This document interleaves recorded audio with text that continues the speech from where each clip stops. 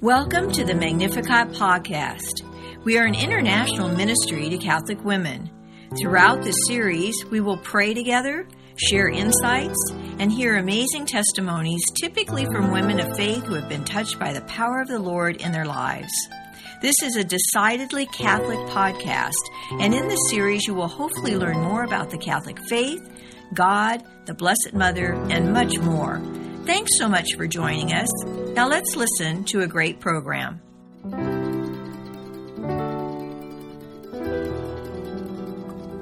In the 1980s, Deacon Ken and Marie Finn felt led to write a Bible study. Along the way, they met and were encouraged by two saints, Pope John Paul II and Mother Teresa. Marie clearly remembers meeting Pope John Paul II. She said that he was so gracious with that beautiful smile he had, and she said he went on to greet Deacon Ken first, and she said, I don't remember what he said to him directly, but when he came to me, I remember him distinctly saying to us, do not get discouraged, finish your work. And then, she said, he took both of their hands and gave them a blessing. Well, if that were not enough, Mother Teresa goes on to tell them that it is a wonderful work of God, and I assure you of my prayers that you may continue to do this work which He has entrusted to you with great love.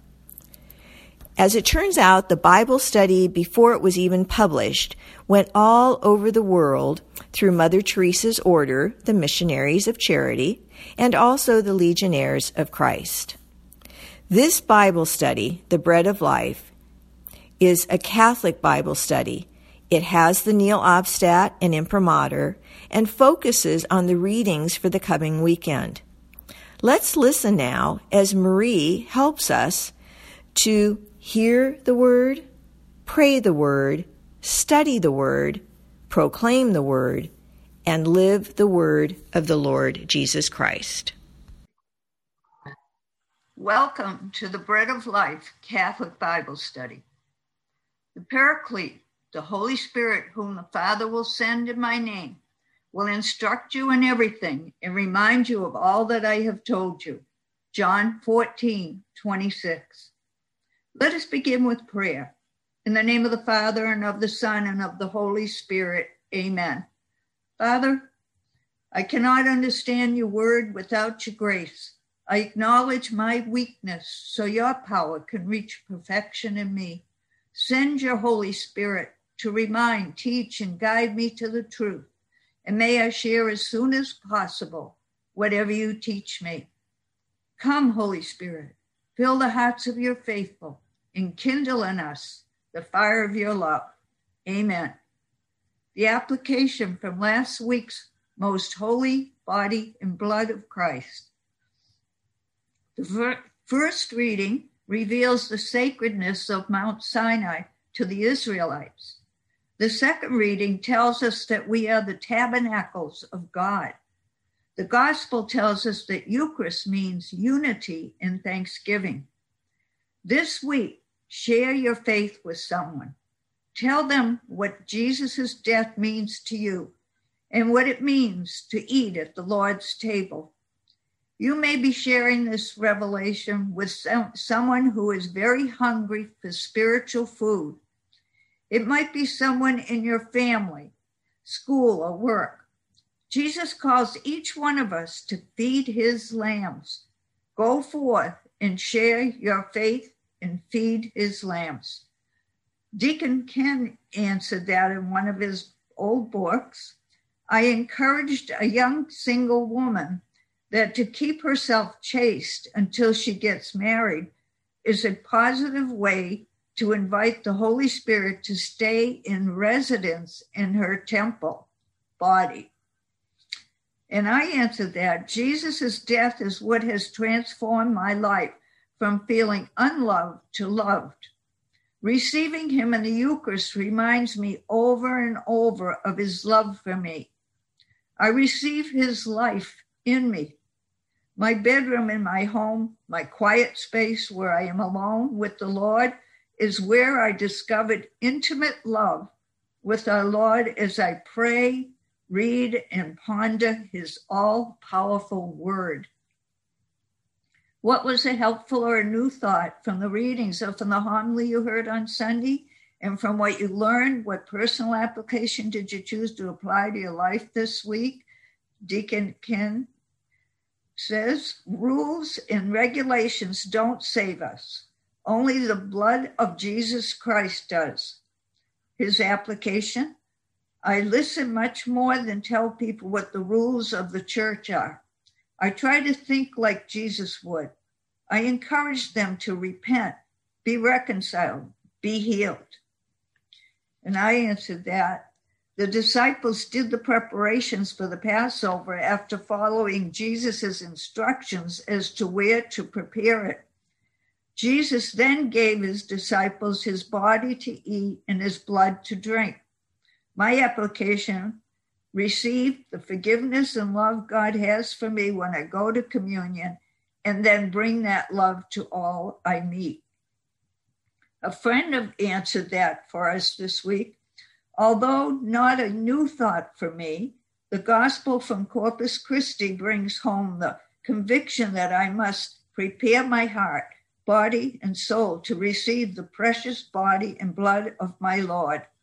If that means asking my brother for forgiveness for an injury I have caused him, then I must act on that. A few weeks ago, the Holy Spirit revealed to me that although I had told my brother I was sorry for the angry conversation I had with him last November before the elections, my apology was less than sincere. So I called him on the phone, and when he answered, I began singing, I just called to say I love you. I just called to say how much I care. He said, that's so sweet, sis. I love you too. Since that morning, we have resumed our former loving relationship. What a powerful answer or application to that. This week, we are going into ordinary time. It is the 11th Sunday of ordinary time. The gospel is from Mark 4, 26 to 34. A reading from the Holy Gospel according to Mark. Jesus said, this is how it is with the kingdom of God. It is as if a man went to scatter seed on the land and would sleep and rise night and day, and the seed would sprout and grow. He knows not how. Of its own accord, the land yields fruit, first the blade, then the ear, then the full grain in the ear. And when the grain is ripe, he wields the sickle at once, for the harvest has come. He said, to what shall we compare the kingdom of God? Or what parable can we use for it? It is like a mustard seed that, when it is sown in the ground, is the smallest of all the seeds on the earth. But once it is sown, it springs up and becomes the largest of plants and puts forth large branches so that the birds of the sky can dwell in its shade. With many such parables, he spoke the word to them as they were able to understand it. Without parables, he did not speak to them, but to his own disciples, he explained everything in private. The word of the Lord. Go into the question. What would a man scatter on the ground? Mark 4:26. Seed. What would a man not know as he would sleep and rise? How the seed would sprout and grow. Of its own accord, what does the land yield? And what does man do when the grain is ripe? It yields fruit. He yields the sickle at once, for the harvest has come. What happens to those who die in the Lord, and who harvested the earth? Revelations 14:13 to 16 says, I heard a voice from heaven say, write this, blessed are the dead who die in the Lord from now on. Yes, said the Spirit, let them find rest from their labors, for their works accompany them. Then I looked, and there was a white cloud, and sitting on the cloud, one who looked like a son of man, with a gold crown on his head and a sharp sickle in his hand.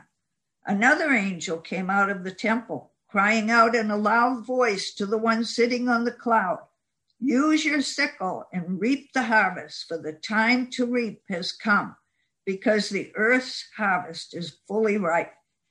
So the one who was sitting on the cloud swung his sickle over the earth, and the earth was harvested.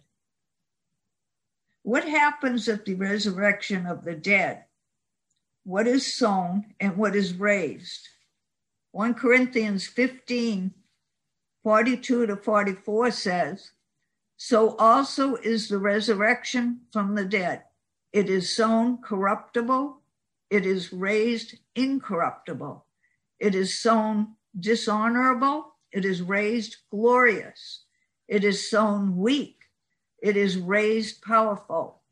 It is sown a natural body, it is raised a spiritual body. If there is a natural body, there is also a spiritual one."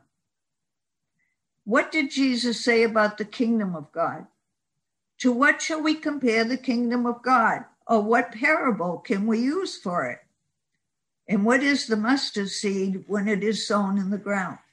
The smallest of all the seeds on the earth. What is the tongue considered? James 3:5-6 says, "In the same way, the tongue is small, a small member, and yet has great pretensions. Consider how a small fire can set a huge forest ablaze. The tongue is also a fire. It exists among our members as a world of malice, defiling the whole body and setting the entire course of our lives on fire, itself set on fire by Gehenna." What happens when the mustard seed springs up? What does it put forth, and who dwells in its shade? Mark 4:32. Becomes the largest of plants and puts forth large branches, so the birds of the sky can dwell in its shade. How does our faith grow? Romans 10:17 says, "Thus faith comes from what is heard, and what is heard comes through the word of Christ." A personal question. How has your faith grown? And what have you found to hinder your growth in faith? Deacon Ken said, "It parallels my commitment to God's word, pride and distractions." And in another book, he said, very slowly, surely, his faith has grown, and his intellect, stubbornness, and pride and vanity are what hinder it. And I said, through the word of God and by acting upon it, not obeying and putting God's word into practice and not listening has hindered my growth. How did Jesus speak the parables? He spoke the word to them as they were able to understand it. What did Jesus do in private with his disciples? Without parables, he did not speak to them, but to his own disciples, he explained everything in private. Personal. In your private prayer time with the Lord, how does Jesus speak to you through his Holy Spirit dwelling within you? Deacon Ken said, he speaks to me in psalms, music, scripture, and through people. He speaks very clearly to me in his own way. He speaks to me through scripture, through Marie and other people. And for me, I said, through the word of God. Sometimes what I am reading, he makes so clear to me, I feel tremendously loved by him and chosen and special. He touches my heart, so I not only know God loves me, but I feel his presence and love for me personally. The love he fills me up with in the morning, I take with me to give to whoever I meet during the day. Read and meditate on Psalm 92. We're going into the Psalm now. Psalm 92, 2-3, 13-16. It is good to give thanks to the Lord, to sing praise to your name, Most High, to proclaim your kindness at dawn and your faithfulness throughout the night. The just man shall flourish like the palm tree, like a cedar of Lebanon shall he grow. They that are planted in the house of the Lord shall flourish in the courts of our God. They shall bear fruit even in old age. Vigorous and sturdy shall they be, declaring how just is the Lord, my rock, in whom there is no wrong.